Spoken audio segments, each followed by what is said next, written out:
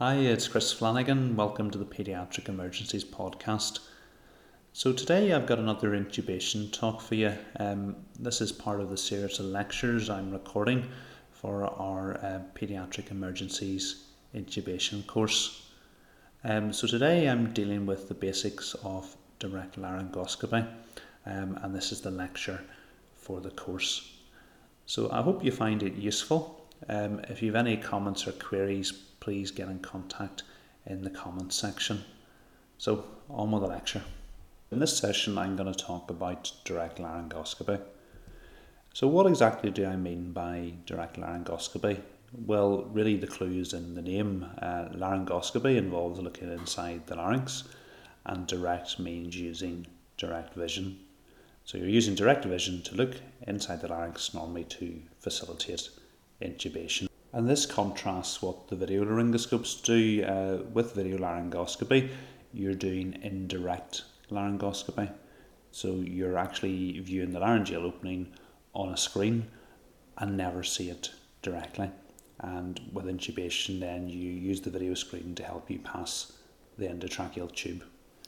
So like I said, this talk is on direct laryngoscopy. So with direct laryngoscopy, you use a traditional laryngoscope to move the patient's tongue to the side, lift their epiglottis to give yourself a view of the laryngeal opening. And normally the purpose of doing this is to facilitate intubation. So to give yourself the best chance of succeeding at this, it is really important that you have the patient appropriately positioned prior to starting. And by that I mean ear to sternum notch, so that the patient's oral axes, pharyngeal axes and tracheal axes are brought into alignment. If you think what you're doing, you're looking in through the patient's mouth and expecting to get a view of their laryngeal opening to enable you to pass an endotracheal tube. So if these axes are out of alignment, you're going to have difficulty doing it. So all the other things I'm going to tell you about are going to be absolutely useless if you haven't got the first step of positioning the patient right. So I do cover this in the intubation preparation and equipment lecture, so have a look at that for the positioning. So I'm going to break direct laryngoscopy up into a number of steps, and this is really important for somebody who's new to this, because quite often when they do their first few intubation attempts, they get a bit stuck but aren't really sure why they're stuck or what they should do to fix the problem. But if you have a stepwise approach where you're completing each of the steps before moving on to the next step, you'll know exactly what you're trying to do, and I'm going to tell you in this talk how you can make that step happen. And you need to complete that step before moving on to the next one. Okay, so the first thing you need to do is hold the laryngoscope properly.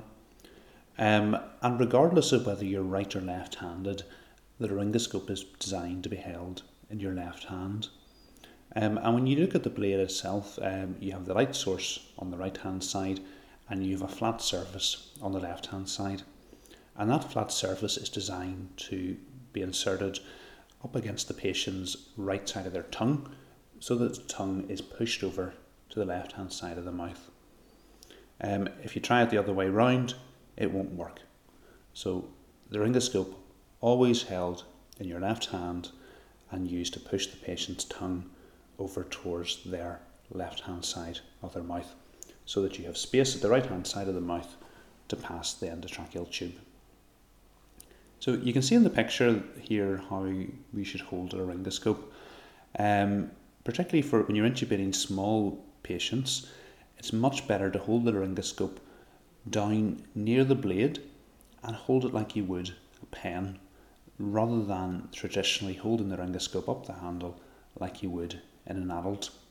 And the reason for that is, and you can see from the picture there, you've got much more control over the tip of that laryngoscope. Fine movements of your fingers will move the tip, and that's really important whenever you're dealing with really small anatomy in neonates, where you're trying to lift an epiglottis out of the way. You'll have much more control of it. And in those small patients, you don't need a lot of force to lift the tissues out of the way, so you won't lose anything by holding the laryngoscope down near the blade. In the older patients, you do actually need quite a bit of lifting force with the tip of the blade and the vallecula to expose the laryngeal opening. And if you do try to hold it down near the tip, you might struggle to lift it. There's no harm in starting in that position and then moving your hand up the handle to give you the extra force you need to lift the tissues out of the way. Okay, so you're holding the laryngoscope in your left hand. The next thing you need to do is open the patient's mouth with your right hand to make room to insert the laryngoscope. Generally the best way of doing this is to scissor open the mouth, and you can see from the picture here on the left hand side the mouth is being scissored open using your thumb on the lower incisors and your index finger on the upper incisors. And if you just make a scissoring motion with your hand, it'll open the mouth. And this is really important, that you open the patient's mouth widely and make plenty of room to get the laryngoscope in. This is often one of the steps that people new to laryngoscopy struggle with. They'll try a few different manoeuvres, the mouth isn't open very much, and they struggle to make room to get the laryngoscope in and waste maybe 5-6 seconds inserting the laryngoscope. The problem is those 5 or 6 seconds that you've wasted in getting the laryngoscope in limits the 5 or 6 seconds at the end of the intubation, where you've got to get the endotracheal tube in before the patient desaturates. So these initial steps are just as important as the ones later on. In neonates, generally what I would do is just put a finger in on top of the tongue, which means that you've got the mouth open and you've got space to get the laryngoscope in. Quite often in these babies the top of the tongue becomes stuck to the top of the mouth, and when the laryngoscope is put in, it's actually in underneath the tongue and there's no space that you're going to get down the back of the throat.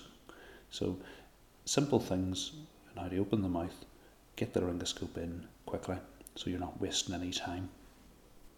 Okay, so now you've got the mouth open, the next step is to insert the laryngoscope. And the laryngoscope, as we've mentioned already, should be inserted down the patient's right hand side of the mouth so that the tongue can be pushed over towards the left hand side of the mouth. So when you're inserting the laryngoscope, it's really important to take care that you're not catching the patient's lips or teeth during the insertion.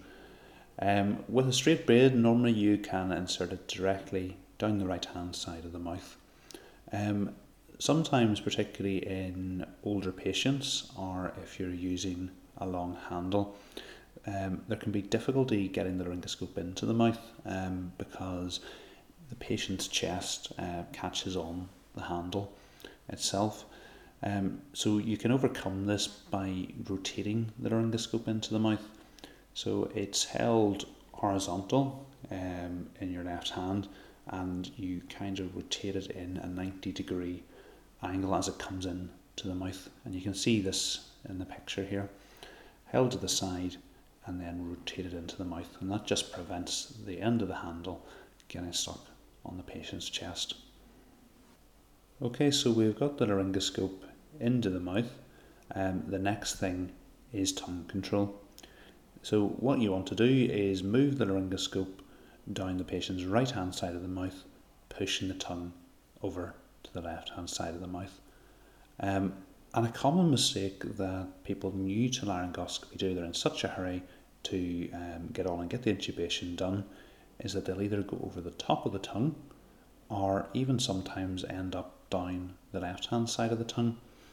And this will cause problems. I'm not being pedantic about there's a particular way that the laryngoscope's been designed to use and it must be used that way.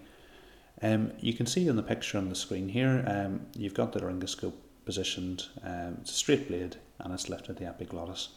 And you can see over the left hand side of the screen, you've got the tongue pushed all the way over to the left, and you've actually got no tongue at all on top of the laryngoscope or over its right hand side. And you could imagine if you were going to pass the endotracheal tube there, you have a lovely straight view to the laryngeal opening. Now, if you imagine you had some of the tongue caught on top of that laryngoscope blade, the problem is that alters your angle for laryngoscopy and also for passing the endotracheal tube. It's going to make the laryngeal opening appear even more anterior because the tongue is going to move your laryngoscope down and it's going to give you a more awkward view of the laryngeal opening, and you might even not have a full view of it like you do there. So that's going to make it more difficult for you to intubate that patient. So all these steps matter. It's really important that you take your time, move the tongue over to the left hand side, making sure that you haven't gone over the top of the tongue and that you've caught all the tongue and pushed it over. Okay, so you've got the laryngoscope into the mouth, you've got control of the tongue. The next thing to do is to try and locate the epiglottis. So you should advance the laryngoscope down the pharynx, searching for the epiglottis. So the epiglottis is one of the key landmarks. It's going to help you identify where you are in the airway. And we've covered airway anatomy in a previous lecture. So if you know your airway anatomy, you know where the epiglottis is, you know where the laryngeal opening is going to be. And you can focus all your attention then on where you expect the laryngeal opening to be while you do some of the further manoeuvres that we're going to talk about to expose it. So really, really important, move your laryngoscope down the pharynx, searching for the epiglottis. So what do you do once you find the epiglottis? Well, the next step is to expose the laryngeal opening. And you do this by lifting the epiglottis out of the way. And how you do this depends on what type of blade you've selected. If you're using a curved blade, you should direct the tip into the vallecula behind the epiglottis, where it will lift the epiglottis indirectly by applying pressure on the glossoepiglottic ligament. If you're using a straight blade, you should manipulate the tip in underneath the epiglottis and then directly lift the epiglottis up and out of the way.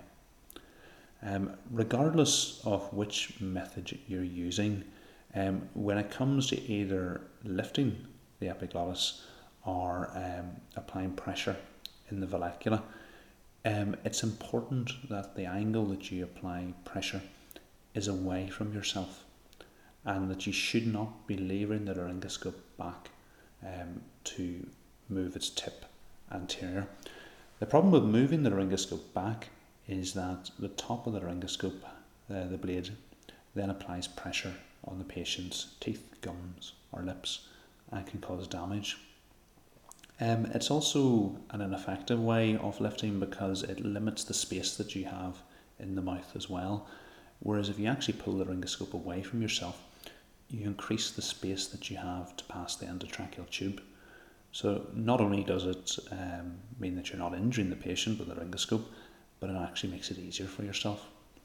So you can see the angle here that you should be lifting the laryngoscope away from yourself. It's almost 45 degrees. And what I tell people to do is look at the far wall where it meets the ceiling and pull the laryngoscope handle in that direction and make sure you don't rock it back. So I just want to cover a little bit of troubleshooting on using a straight blade. So sometimes you're trying to use a straight blade to lift the epiglottis directly, and no matter what you do, you just can't get the epiglottis lifted. Well, you have a couple of options should you find yourself in that situation. The first thing you can do is just insert the laryngoscope too deep so that you've got a view of the esophagus.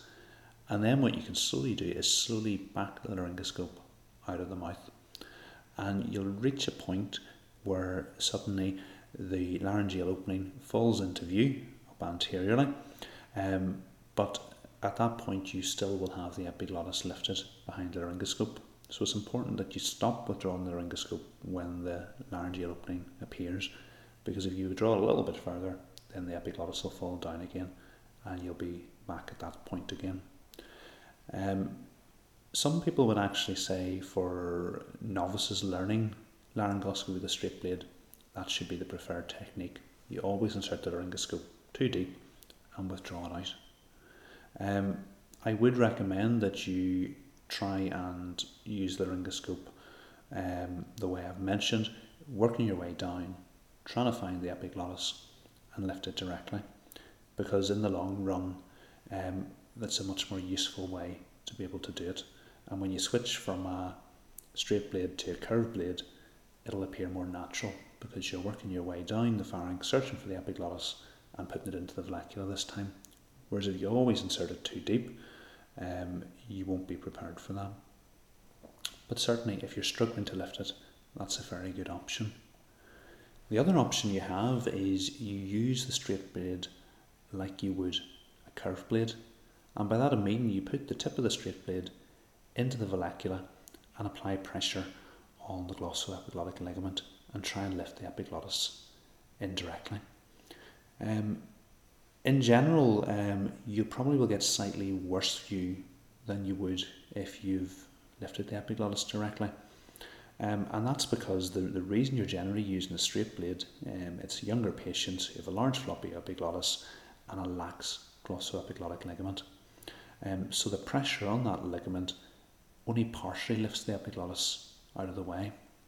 However, if you've been struggling and you've got no other way, having a partial view of the laryngeal opening is better than none at all. So you can put the tip into the vallecula, and if you combine it with a little bimanual laryngoscopy, so that's where the intubator puts a little bit of pressure over the laryngeal opening externally, you generally get a view that enables you to intubate the patient. So like I say, I would recommend trying to lift the tip of the epiglottis directly using a straight blade, but if you can't do that, your two options: one, go too deep and withdraw back slowly, and in doing so you will directly lift the epiglottis.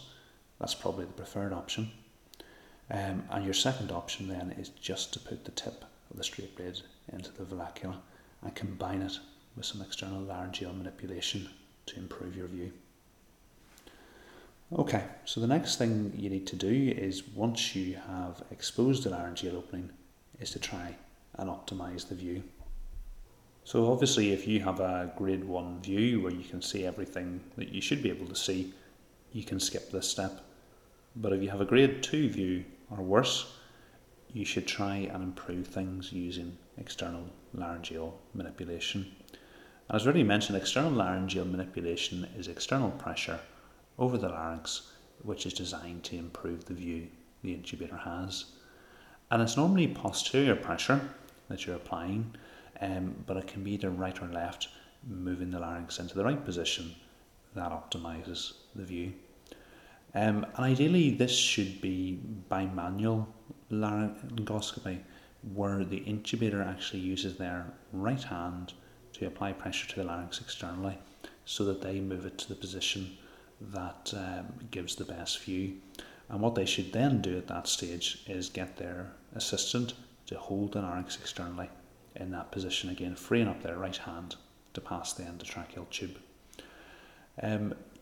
What you'll often see is people will blindly ask for external pressure, and the problem is the person assisting you can't see what is the right view, and then somebody will say push it right, push it left. It's much quicker and more effective if you do that yourself. Like I say, by manual technique. Left hand to open the laryngoscope, right hand applying the pressure. So you can very quickly try a few things, find the right position, and then get your airway assistant to hold the larynx in that position for you. If you're intubating neonates or small infants, what you can do is actually use your little finger to apply the pressure. So it's your little finger on your left hand. So you hold the laryngoscope with your other fingers, but you can take your little finger away and apply the pressure that you need over the larynx externally. And this just means you're skipping out that step of somebody else having to assist you. Again, this is obviously harder to do in bigger patients. Firstly, there's a bigger distance that your finger needs to travel, and also you need much more pressure, and it can be quite difficult to do with a little finger. So this technique is really just for neonates and small infants.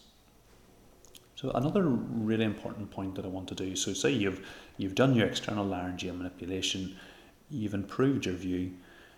One of the other things you need to do is make as much room as you have as possible to pass the endotracheal tube. And in part doing this is making sure you've got the laryngoscope moved all the way over to the left hand side of the mouth. So quite often what I see people new to laryngoscopy doing is yes, they may have put the laryngoscope down the right hand side of the tongue, but they haven't actually pushed that over to the left very well. So the laryngoscope is actually still over the right hand side of the mouth, and they have a very tiny corner in that right hand side of the mouth that they're working down, and they're going to pass their endotracheal tube down that little tiny corner. What you should do is actually give the tongue a really, really good shove over. If you haven't done it at the start, as you're optimising your view, make sure that you've got that laryngoscope almost over touching the left hand side of the mouth. And that just gives you a really big passage where you can pass the endotracheal tube. Much more important if you're doing a nasal tube, because you've put in forceps and different things into the mouth, or you're exchanging an oral for a nasal tube. But equally as important with an oral tube, because it will improve the angle that you've got to pass that tube.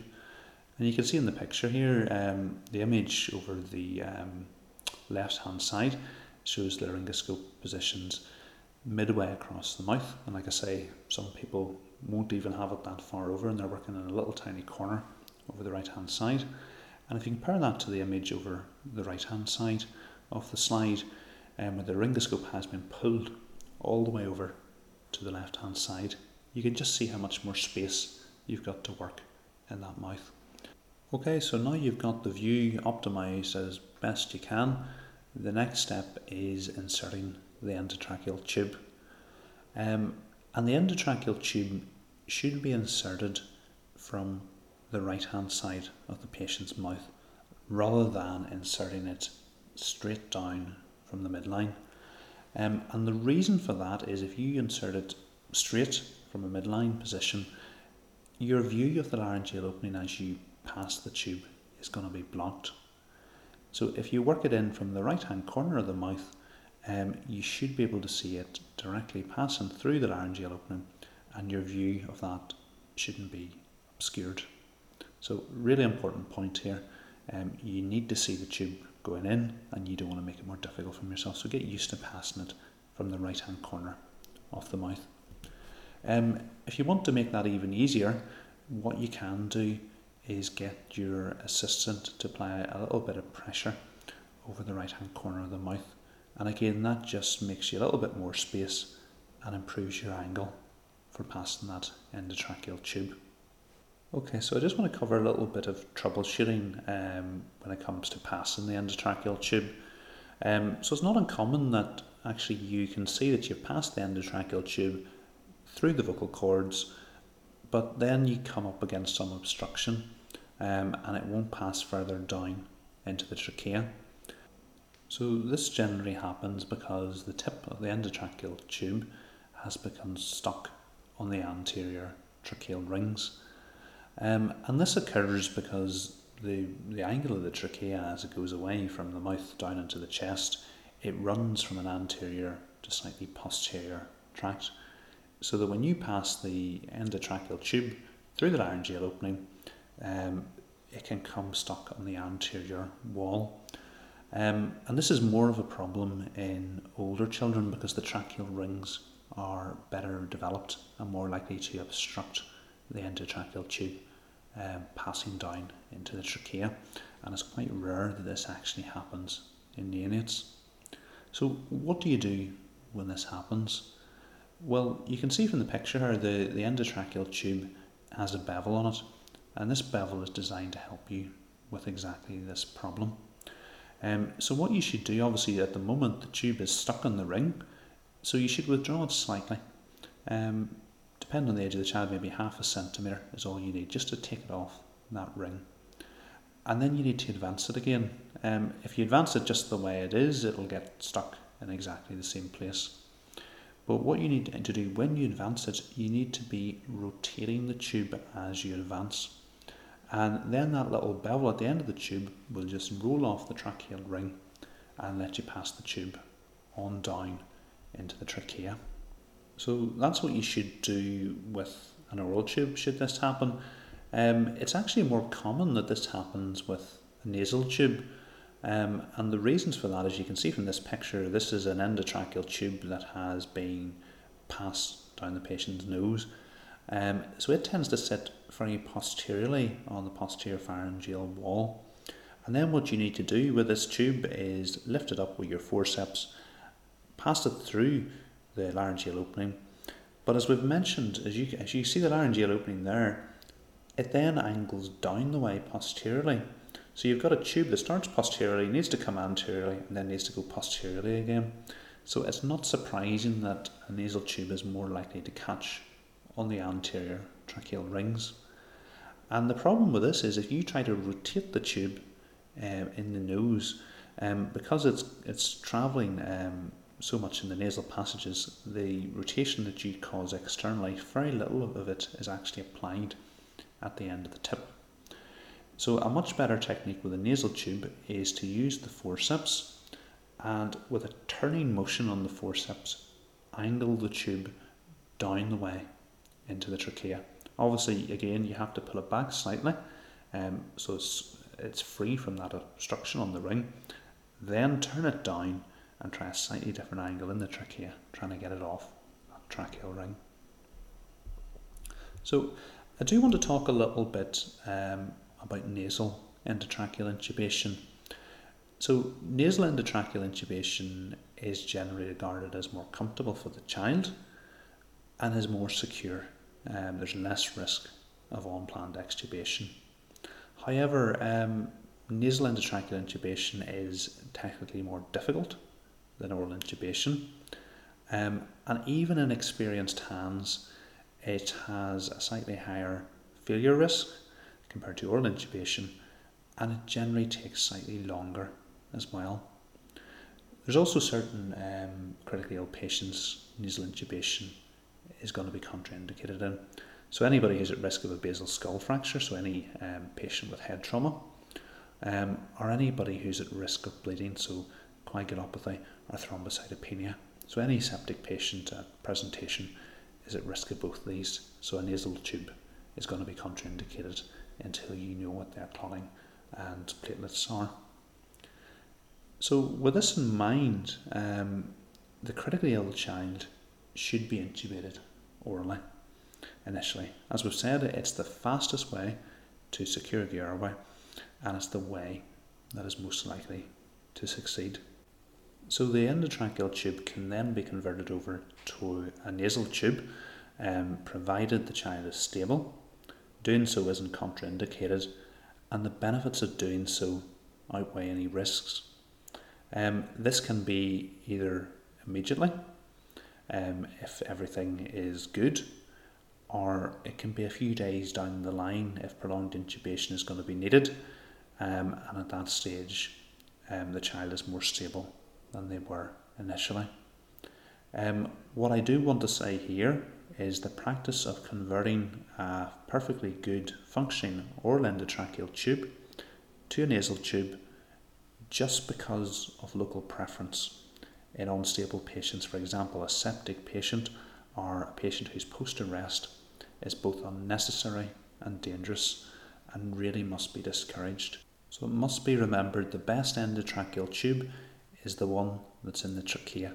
So please, please, please don't change oral to nasal tubes in unstable patients.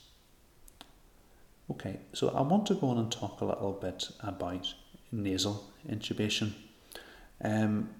You can do a direct nasal intubation in a stable patient. This talk is about intubating a critically unwell child. So I'm not going to talk about direct nasal intubation. I'm going to talk about how you convert an oral endotracheal tube to a nasal endotracheal tube. So the first thing you need to do when converting an oral to a nasal tube is to get the endotracheal tube from the right hand side of the mouth over to the left hand side of the mouth, and that just keeps it out of your way when you're doing the later steps. And when you intubate a child orally, because you are working down the right hand side of the mouth, the tube ends up at the right hand side of the mouth, so almost certainly it ends up secured at the right hand side of the mouth. So you just need to loosen any tapes that are on it and move it over the top of the tongue over to the left hand side of the mouth. And then it's important that you have an assistant hold the tube there, and importantly continue to ventilate the child via that oral endotracheal tube throughout the procedure.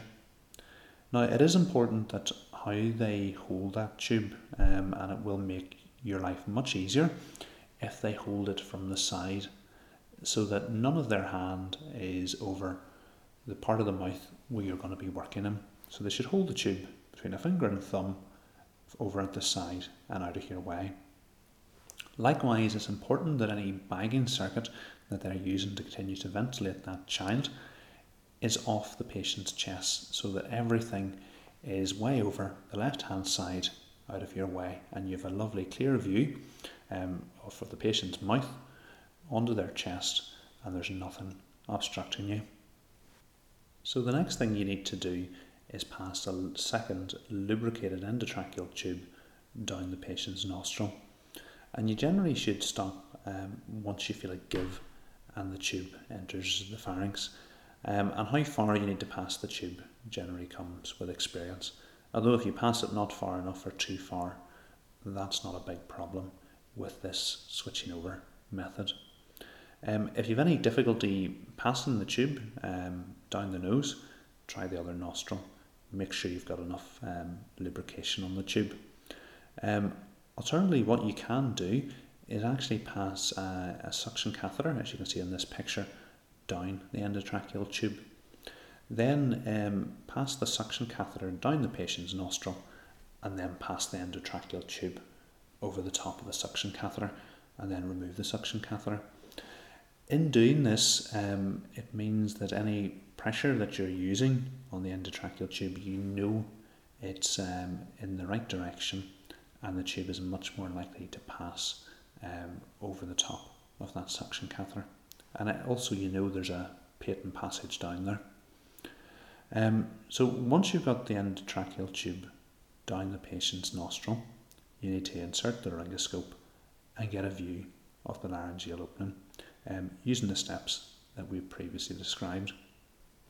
One of the big advantages of having the oral tube in is that you can just follow the oral tube to the laryngeal opening. So the next thing you need to do is to give the airway a good suctioning. So you want to suction up around the laryngeal opening and also down onto the posterior pharyngeal wall, because your nasal tube quite often sits down in that posterior pharyngeal wall in a pool of secretions. And the reason I'm recommending you suction, even if your view's not obstructed, is you've got all the time that you want here. The patient is being ventilated via that oral tube. You want to optimise your view as best as possible. And while the secretions may be sitting in that posterior laryngeal wall aren't obstructing your view, you can see everything you need to see. Once you pull out that oral tube, the last thing you want to do is those secretions to start causing you problems at that stage. So much better get rid of them at the start while you've got all the time that you want, but while the patient's currently being ventilated via that oral endotracheal tube. So with the secretion suctioned, you can normally see your nasal tube lying on the posterior pharyngeal wall. And what you want to do is ensure that you've got it at the correct length at the nose. So you can tell it's at the correct length because its tip is positioned midway between the end of the soft palate and the laryngeal opening. If it's too long or too short, all you need to do is adjust the length of the nose. So while you're looking, either advance or retract the tube till its tip lies just at that midpoint between the end of the soft palate and the laryngeal opening. If after adjusting the tip you still can't see your tube, quite often that's because it's sitting in behind the oral endotracheal tube over at the left hand side of the pharynx. There's a couple of ways you can move it over to the right.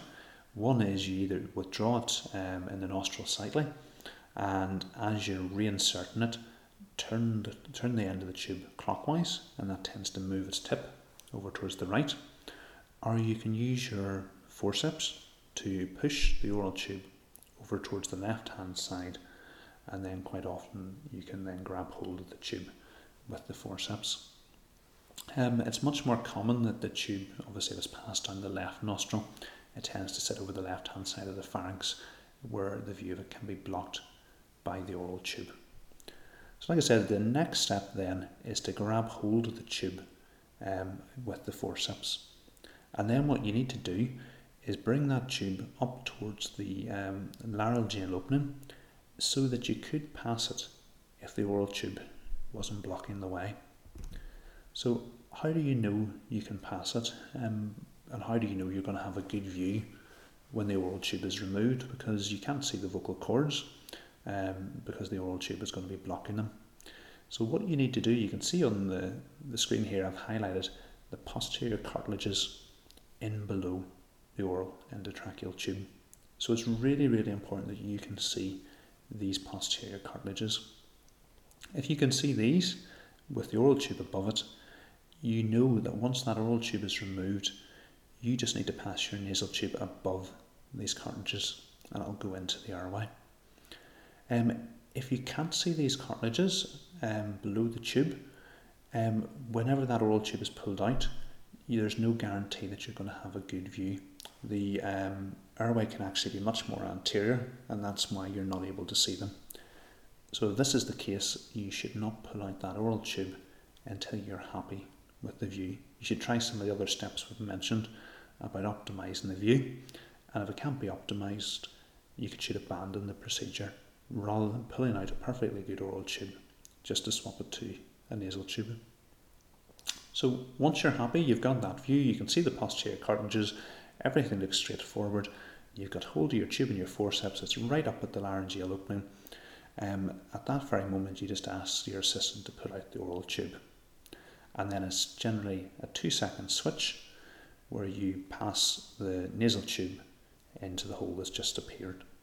If there is any difficulty passing the tube, as we've already mentioned, because the angle that the nasal tube comes in and the slightly anterior to posterior direction the trachea travels in, the tube can become caught over the rings on the anterior part of the trachea. So your options are to try an angle down with the forceps, a bit of a twisting motion on the tube. The other thing that I often find works well is just leave the tube sitting at the laryngeal opening and then advance it from the nose. So either that turning down motion with the forceps to get it in, or to just leave it sitting at the laryngeal opening and push at the nose tends to work to help get that endotracheal tube in. Important that you have a quick check after you pass the tube to make sure the depth markers are appropriately positioned before removing the laryngoscope. Okay, so that was a very quick run through direct laryngoscopy. It's really important with direct laryngoscopy that you make it systematic and boring. Do things the same way every time, working through each of those steps in turn, completing each of them before moving on to the next one, so that if you struggle with one of the steps, you'll know exactly where the problem is, and you're not going to have that problem where you don't succeed but you're not sure why.